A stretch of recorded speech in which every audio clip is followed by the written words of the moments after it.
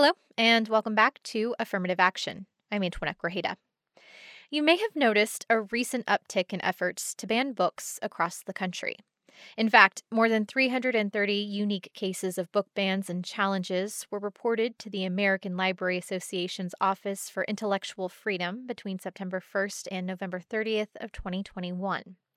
Challenge totals in 2021 more than doubled the number of reports from 2020 and far outpaced 2019 numbers. According to the National Coalition Against Censorship, many of the books being targeted are ones that discuss the LGBTQ community as well as race and racism. Despite the increase in these challenges, a national poll commissioned by the American Library Association found bipartisan support for the freedom to read. Released on March 24th, 2022, the poll reported 7 in 10 voters oppose efforts to remove books from public libraries, including majorities of voters across party lines. Additionally, 74% of parents of public school children expressed a high degree of confidence in school librarians to make good decisions about which books to make available to kids. Majorities of public school parents also affirmed various types of books should be available in school libraries on an age-appropriate basis. This includes works like The 1619 Project, To Kill a Mockingbird, The Hate U Give, This Day in June, and Beloved. Arkansas libraries have not been immune to censorship challenges, so now felt like the perfect time to call the first meeting of our new banned book club. Joining me today in our inaugural meeting are Grecia Cruz, a library paraprofessional in the Jonesboro School District, and Sean Walker, assistant manager of the Technical Services Department at the Fayetteville Public Library, where she's worked for more than 28 years. Thank you both for joining us today. Sean, I want to start with you. You've been in the library business for a couple decades now, almost 3. How did you get into library work? Were you or are you an avid reader? I am. And I think I've been an avid reader since at least about 3rd grade. When we were in school, we used to have reading groups. And reading groups was selected by, where you were at in your skill level. And we had storybooks. And the teacher would assign us, she'd say, read page 1 through 15. Well, I, of course, couldn't stick to that 1 through 15. I had to read the whole story and was ready for the next. So I've just always enjoyed reading. The first time that I realized that maybe I wanted to work in the library was when actually a former librarian here at Fayetteville Public Library came to our school and did a book talk. Her name was Elizabeth Danley, and she did the Boxcar Children. And I think we still have the boxcar here, actually. And she came with big drawings in the boxcar, and she just gave us the synopsis of the Boxcar Children. And I was like, that would be so great to be able to read all day and then tell people about the books. Little did I know, there's more to it than just reading books. And what about you, Grecia? How did you come to work in libraries? Big reader yourself? Yeah, I kind of similar to what Sean said. When I was little, I was always in an older age group of reading. Specifically, my 4th grade teacher, Miss Ferris. She just like pushed me and pushed me and pushed me and pushed me. She got me into the series of unfortunate events, and I kind of, oh my God, that's like, I really hold that series close to my heart because it got me like.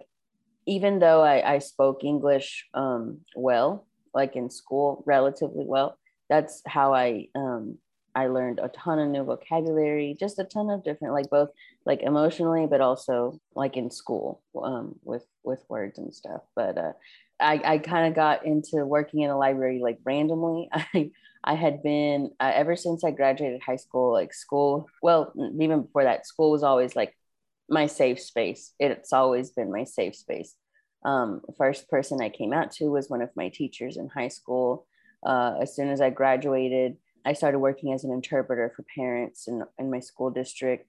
Then I started working as a school bus driver, and I did that for like 3 or 4 years. And I started working with our ELL program for our English language learners for about 2 years. And then I applied to another position. And then The principal at one of the schools said, I think you would be good for this other position. Come back another day. So because that interview is different. It was like with all the ad, because it's from both schools. So they had to have admin from both schools. And one of the librarians wanted to be there to see if we mixed well. And I was like, okay. And she liked me, and the admin liked me, I guess. And then 4 years later, I'm still in the library. So still working with books and things. And you still have time to read? Yeah, I actually went through like a few years where I didn't read at all. It was before I came out that I started again getting into reading. I started reading a lot of LGBTQ books because I had honestly never read anything LGBTQ. And I read this book called Annie on My Mind. It's like a book from the 80s, and it's still like it's a really good book. I actually got it in Spanish and read it with my now wife. We read it over the phone. We actually, one of our things while we were getting to know each other and dating is reading. Like we read over the phone. We started reading Series of Unfortunate Events. We read one of my favorite books, which is The Glass Castle, in Spanish. I sent her a copy, and so we would read together over the phone. So before going through a period of not reading at all, then I just discovered all these LGBTQ books, and I just started reading like a lot again. And that passion for reading was reignited. And then I didn't think about it that much at that time, but I think that also helped me to learn more about myself and finally come out to my friends and family.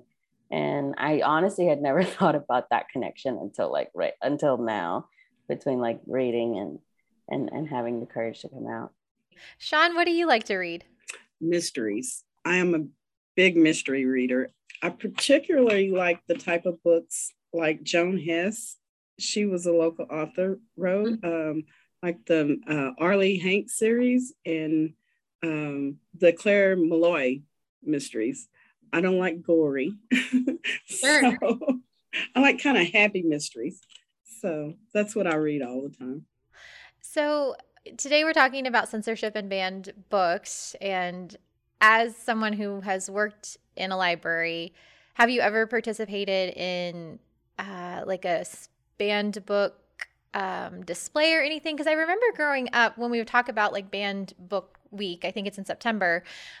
To me, it was always kind of like a historical thing that like, oh, people used to be mad about books. And so now we're remembering like, that seems silly, right? Like, here are some books that we're reading, and isn't that weird that they wanted to ban these? Like, and that's how I remembered it. Did you ever have you ever participated in something like that at your library? Participated in making a display, and it's really fun doing the research of why people are wanting them banned. What happens though is we do the book displays and it just increases circulation. People want to read those books because, other people do want them banned for whatever reason.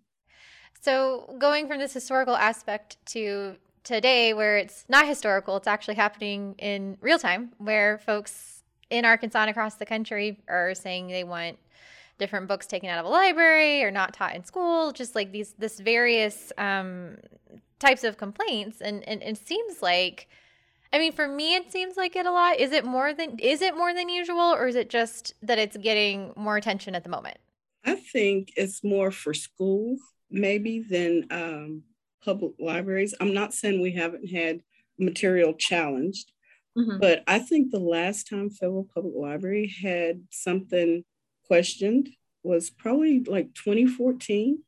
Then it was a book called Human Sacrifice. And it was basically, about human sacrifices. And they filled out the form. We call it a reconsideration of work form. It was in the juvenile fiction area. And we decided to keep it there. We have a process when someone fills out a form for a book to be reconsidered, to either be taken from the library or moved to a different collection, that they fill out. And they must fill out the form completely. And it goes to the assistant library director. She looks it over, and then she gives it to the library director, who establishes a team of people, usually someone who works with that collection, someone else in the library. And these people will read the book and explain why they decided to put this book in the area, why they decided to keep, or why it should be removed. It's a real formal process. And then the library director contacts the person who has asked for the reconsideration of work.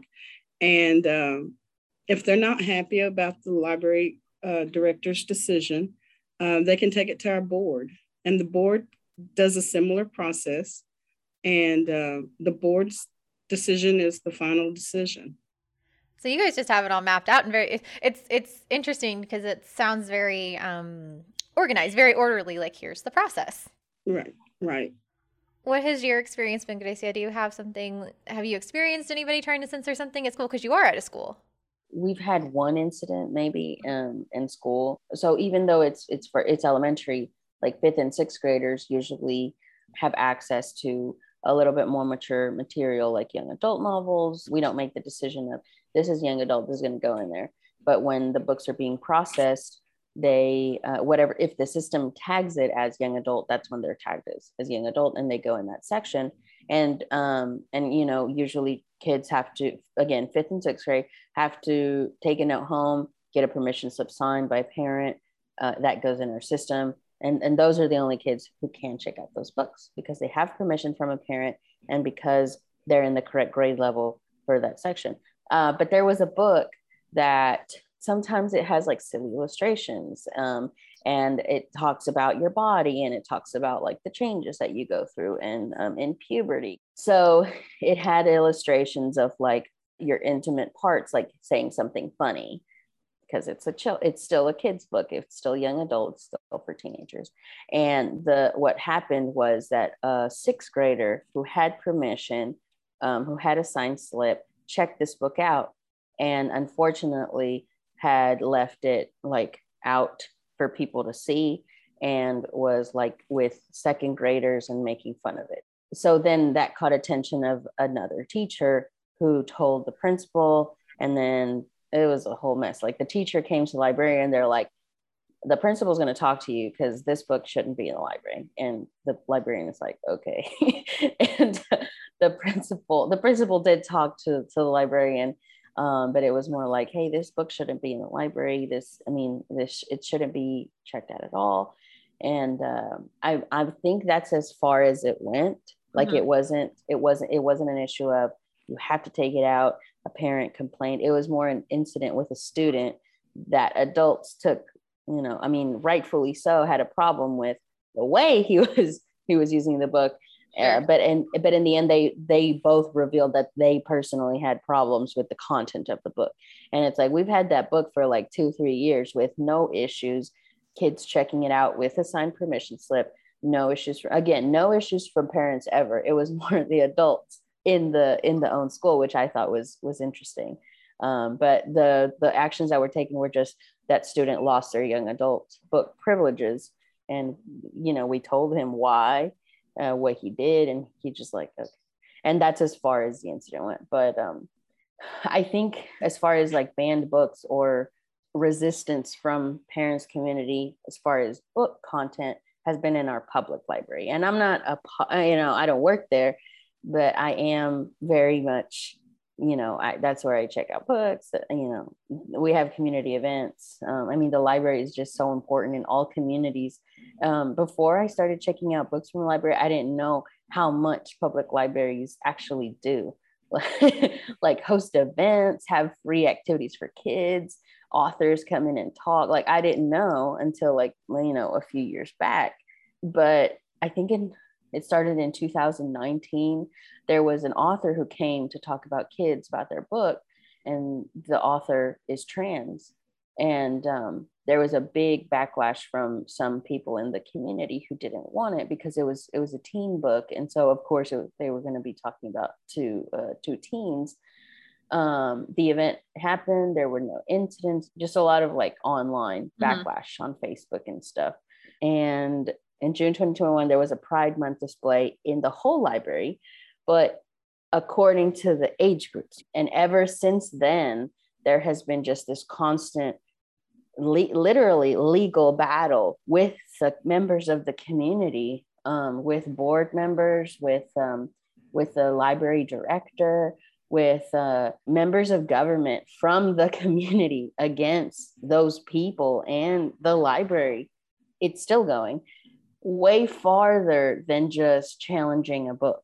Like, it went as far as trying to propose laws to ban those books from not just the library, but even like the kids section, the teen section, anything that talked about gender identity. It was mostly LGBTQ content. And the argument was always that I don't want my kids exposed to that early, or I don't want my kids exposed to that at all. So, again, trying to reason like the content is per age level. It's not like we're showing something graphic in like a little kid. Like, it could be as simple as a book that's called My Mommies Love Me. And literally the whole thing that the book shows is a little girl who has two mothers, and like they're doing different activities together. Like, that's it. It's just, I would never imagine that my little library would have so much happening. Just so much happening. But recently there's been some more positive things going on. The community has been super, super supportive of being involved in those discussions in board meetings.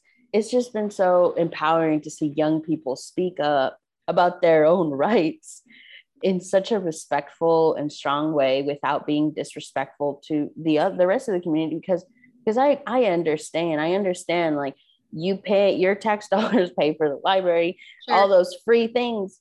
Yes, you should have a say in them, but also you shouldn't force what you want if it comes at the cost of someone else losing their rights. That's, so it's still the battle's still going on, and it's been more positive. There's been new elected members who have openly, vocally supported the LGBTQ community in my town, and while also respecting those members of the community who want to voice their wants, and we'll just see how it goes. While we haven't had any formal forms filled out for reconsideration of forms, there are people who come in and question why we have something in the library or why we have it located in a certain place. And we've just found our library staff is really good. Our librarians are really good at talking to these people and just having a conversation. And that takes care of a lot of them wanting to take the book out of the library or something like that. That holds that down. So I think our librarians do a great job of explaining why a book has been purchased and placed in our library. How does that process work for those of us that don't work in a library and don't know? Like, generally, how do you decide what books you are going to purchase and put on the shelves? Generally when I go into a library, I see a lot of variety, but I've never really thought too much about the decision-making process on the back end. Well, first of all, we consider our community, the wants and needs of our community. Librarians use a lot of resources, school library journal, what's on the New York best-selling list. But there's a formal process in buying books. They just don't willy-nilly go out and buy what they want. They try to buy for certain subjects. A lot of librarians have certain subject areas that they buy material for. So they try to be knowledgeable in that section and buy materials that are suitable for that section. How do you walk that line of, we want to be inclusive as a library and provide a lot of different type of materials, with, say, a parent who is concerned about their child getting a hold of material that they don't want them to have? Where's the compromise, right? Because we don't want censorship, but we also, don't want to be the one censoring either. So, like, how do you balance that? It's a real fine line. We have different collections in the library. We have picture books, easy readers, There's all different type of subject matters. I'm against censorship of any form. I'm just gonna, that's my opinion. I think libraries should be neutral. I think the facility, the collections, programs, technology, anything that we offer should be for everyone. There's all different types of people in our community. So we have to have material for all those people. I just think it's up to the individual to know what you're reading or what your child is reading. We have a lot of guides to help parents with that. If they want to know a subject matter of a book, we have librarians that are very capable of helping them with that. But yeah, for me personally, I don't believe in censorship. Can you tell me why?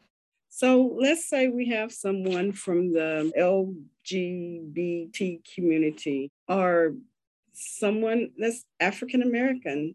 They want to read stuff about them. That's okay. There's no cut and dry type of person, or everybody's different. Everybody likes different subject matters. And so we should have those subject matters available to anyone who wants to read about wizards or race cars or whatever they want to read about.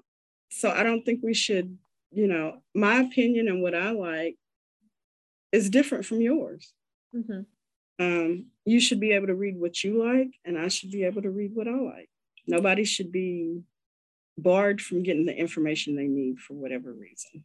Given the increase in this conversation across the country, do either of you have any concern of what happens if one of these campaigns, for lack of a better word, is successful in censoring something, in having something removed? Is that concerning at all to you that, oh, well, if it happened there, it could happen here? I like to think that we have a community that really backs the library. We have a lot of support from people. I can't think that would happen. I can't imagine that would happen. I hope that doesn't ever happen. I just can't even fathom that happening. Not here. I don't know. That's a good question. You've had a lot of talk in your community. Yeah, and like I said, in my community, it's been kind of a little scary because, like, for someone to take legal action, legit legal action against content that isn't even harmful. Well, again, everybody's entitled to their own opinion, thoughts, and how they're going to educate their children. I fully support that too. But honestly, it's just been really shocking, and it has been scary, especially for those. Like, if I'm being honest, I don't have children, even though I am a member of the LGBT community. There's other people who have faced harder, I guess, receivement, either from their family or from the community, especially young people who are trans, even more if they're POC, trans men and trans women. So there's all this intersectionality that makes someone's experience harder than even within our own community. And so although all of that craziness happening, personally, it does affect me, but I can't even imagine how it affected other people. Like in our we have a little Facebook group for Northeast Arkansas Pride members and allies. And just hearing how some of them are like really affected by this attack because they take it personally. And then when I think about it, it's an attack against you as a person. Of this person is like me, this book has people like me, and people attacking it. Yes, it can literally be they're attacking me. So I will never take away from someone else's experience of what they feel as far as that fear. So if it started happening in other communities, I can definitely see it in my community. But again, like Sean said, the support from the community toward the library is just overwhelmingly positive. As much as there's negative, there's even a Facebook group called Citizens Defending the Public Library in our own community, and where they keep up with board minutes. Sometimes members of the community who have tried to like have surprise attacks, do like last minute meetings. And so they're always trying to keep each other updated and informed. And I think, like Sean said, that support from the community toward the library, I think that's never going to go away. And as long as there's that support, there's that want to keep people informed. It's not even like of attacking other people. It's just keeping each other informed. I think that as long as that we have that, the libraries will be okay. And have either of you ever encountered an instance where you did have to remove the book entirely? It sounds like it's just more of a like putting in a different section. In the elementary library, we've never had to remove a book. And in the public library, I think they agreed. They actually just released a statement of the books that were in question. And I think the only one that was going to be removed was like a very outdated book of the ABCs that was like LGBT focused. And that was the only book that was actually going to be removed, but mostly because it was so outdated. So it had like language that wasn't appropriate. So, but that's the only instance that I've seen that it was actually removed. Mm-hmm. Yeah, in my 28 years here, I don't think I've ever seen a book be removed. We may relocate it to a different area of the library, you know, say if it's a juvenile book, we may move it to teen or adults, but I don't think we've ever removed a book from the library. And generally, do libraries cull their collection, not necessarily because someone was upset or wanted something censored, but just you only have so many shelves and you're adding new books, you know? Yes, we cull them quite often, you know, and we do that by if a book hasn't been checked out in, you know, so many years, if the information in the book is outdated. Sometimes we have multiple copies of an author on the shelf because at the time, whatever book they have wrote is really popular. Like I can remember at one point having like 20 copies of Harry Potter and the Sorcerer's Stone. After a while, when everybody gets the book read, we don't need them that many copies. So, you know, we may remove 18 of the copies and keep 2 of the copies. So we cull pretty much daily. So with the idea of banned books, I'd love to know some of your favorite banned books that you like to read that have been on that banned book list. Okay, Garcia, you're like really smiling, so I'm gonna let you go start first. I actually had to look up because I was like, I don't know what books are banned or not. Sure. But definitely The Glass Castle by Jeanette Walls is one of my all-time favorite books. So long story short, I was born in the US. Then in like 5th grade, I moved to Mexico with my mom and my sister. When I moved, I had a bunch of books that were like religious books that I like to read in both languages. But as far as like entertainment reading, I only had like maybe five books in English. And in Mexico, I lived in like a super, super, super small town, like 1 elementary school, 1 junior high, 1 high school. And I read those books over and over and over again until I almost like knew them by heart. Like the series of unfortunate events, they had just released the 11th book. And I begged my dad to buy it because he never bought me books. He would never want to buy me books. And so he bought me that book. So those were the only books I had. I had a few. Then when I moved back to the States with my dad, I was in 11th grade, and I discovered that like, oh my God, the series of unfortunate events is finished and it only has 2 more books. But that summer, so that was my junior year, the summer right before my senior year, I was going to go to Mexico on vacation with my mom. And I asked like 2 or 3 of my teachers lent me like a bunch of books, like 20 something books from their classroom libraries. And The Glass Castle was one of them from my English teacher. And I love that book. I cried. What's it about? I'm not familiar. Oh, I just talk about it like everybody knows. Fill me in on the secret. It's a memoir, so it's like biography, but it's told as a story of the author. She has a crazy life story. Her mom was like either bipolar or schizophrenic or something, and her dad was like adventurous, but he was an alcoholic. And they had like, I think it was 4 children overall, and I want to say she was the oldest, but it could be wrong. And they just have like crazy life story, like being homeless, squatting, just it's just crazy. And some of the things I'm like, that did not happen. No, it did happen. They actually made a movie about it, and it stars Brie Larson, who I also love. And it's just, I mean, not that I've gone through stuff like she has, but it just helps you feel like it's so relatable, personally. But it also is just exposes you to someone else's life story, and how they overcame a bunch of stuff. And she became a writer, a journalist, and it's just awesome. It's just awesome. I highly recommend that book and the movie. Sham, do you have a favorite or a couple favorite banned books? Probably a lot of favorites banned books. I'm thinking of Are You There, God? It's Me, Margaret by Julie Blume. I'm sorry, that was banned? That was. Wow. It's about the girl going through adolescence and her struggle with religion. But in it also mentions her starting her ministration. So, yes, that's part of the reasons why they wanted it banned at one point. So there's that one, Harry Potter and the Sorcerer's Stone. All the wizardry and magic in it. Some people didn't appreciate that. To Kill a Mockingbird, all the racial slurs and things like that in that.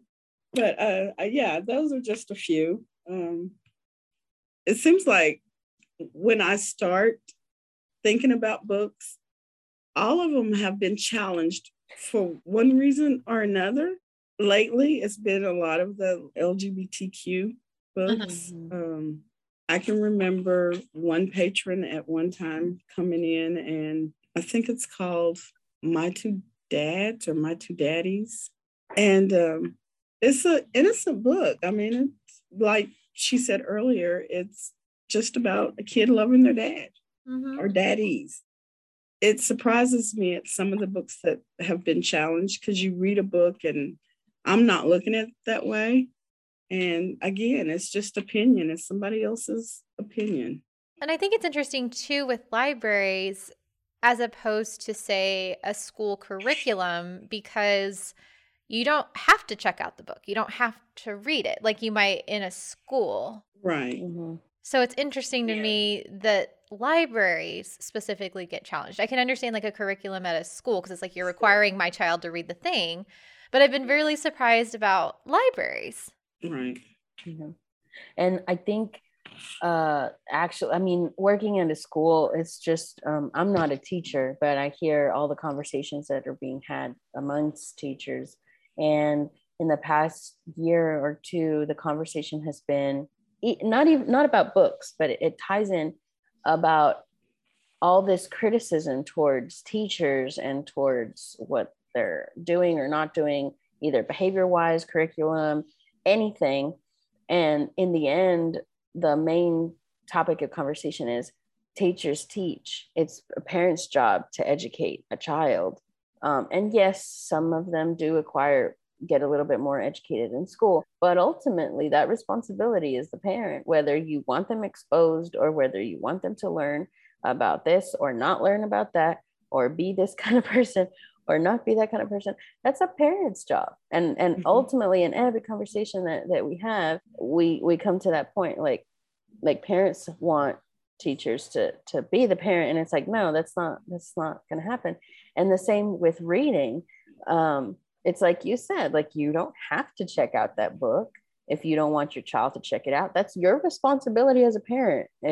And actually in the library, I was interviewing for, and you're gonna you interview for everything. Yes, I was interviewing for a job at the library, and one of the questions was, how would you react if a parent wants to see the history of their child's checkout? And it caught me off guard. I was like, wait, they can't do that.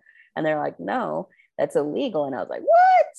So really? Yes. And I didn't know that, especially like teens. Sure. But even like like if you're, whoever has that card, whoever's name is on that card, legally, the agreement is that nobody else can know, because that would be a violation of privacy. And I was like, oh my God, I have no idea how I would react to that. If a parent came in demanding, I want to know what my children reads.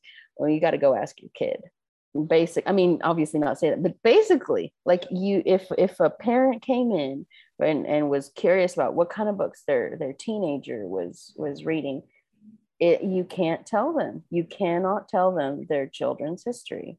But I kind of love that little bit of privacy. I didn't know that was a thing. I hadn't thought about it, but I like that you have that privacy. Yeah. And I was like, and that's another reason why it's so scary that parents are thinking of, again, I'm talking specifically about the LGBTQ community. Sure. Parents are like, well, I want to know, I don't want my kid to be reading that. And what if your child is a member of that community? What if your teenager is discovering his gender or his sexual orientation? And that's okay, but the parent doesn't want to. If they came in and was like, I want to know what kind of, you can't. And that is, like you said, that kind of does give me peace of mind, where it's like, wow, at least you want to get rid of that little bit of security that little piece of that maybe that kid has, that's a little messed up.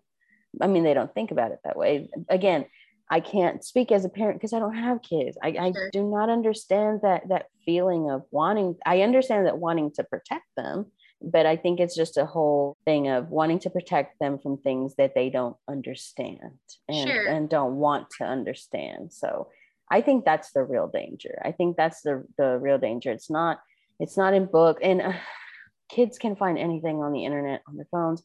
Yeah, like you're fighting for your children not to see a pride display of two moms or two dads or a trans person on a children's picture book, but they have an iPhone.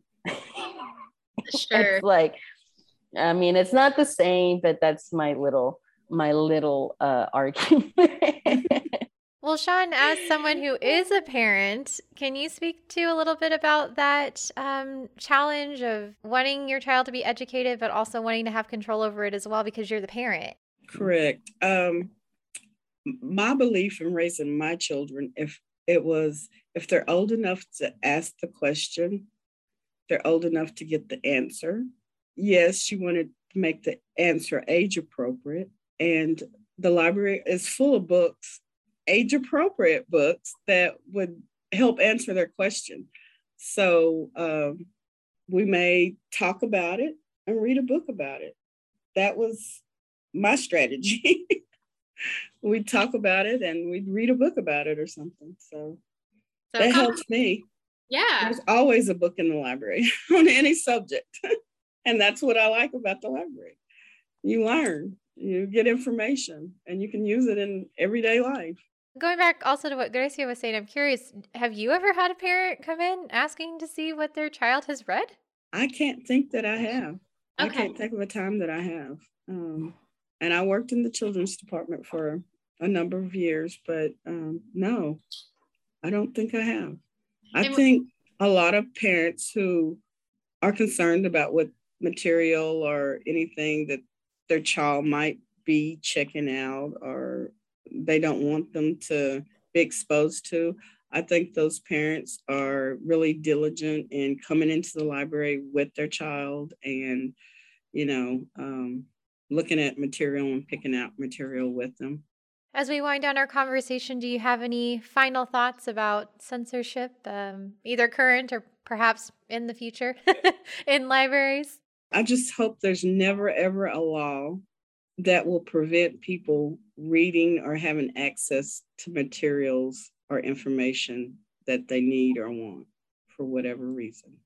I just hope that I actually fully trust that the community will always back the library, like Sean said. And I think that's never going away. And as long as that stays strong, and even if some back out a little bit, I think will always be people to come back in to support libraries, both in schools and in the community. I think that's never going to go away.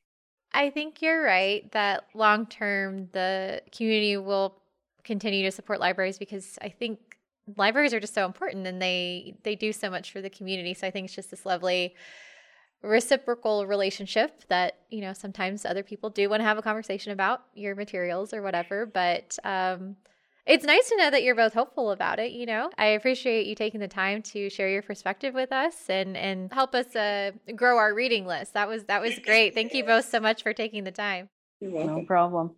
Once again, my guests today were Gracia Cruz from the Jonesboro School District and Sean Walker from the Fayetteville Public Library. For links to some of the banned books they mentioned, head to our website, argotsoul.com/affirmative action. You'll also find past episodes of our podcast there, or you can subscribe and listen to us on Apple Podcasts, Amazon Music, or Spotify. I'm Antoinette Grajeda. Thanks so much for listening, and until next time, take care.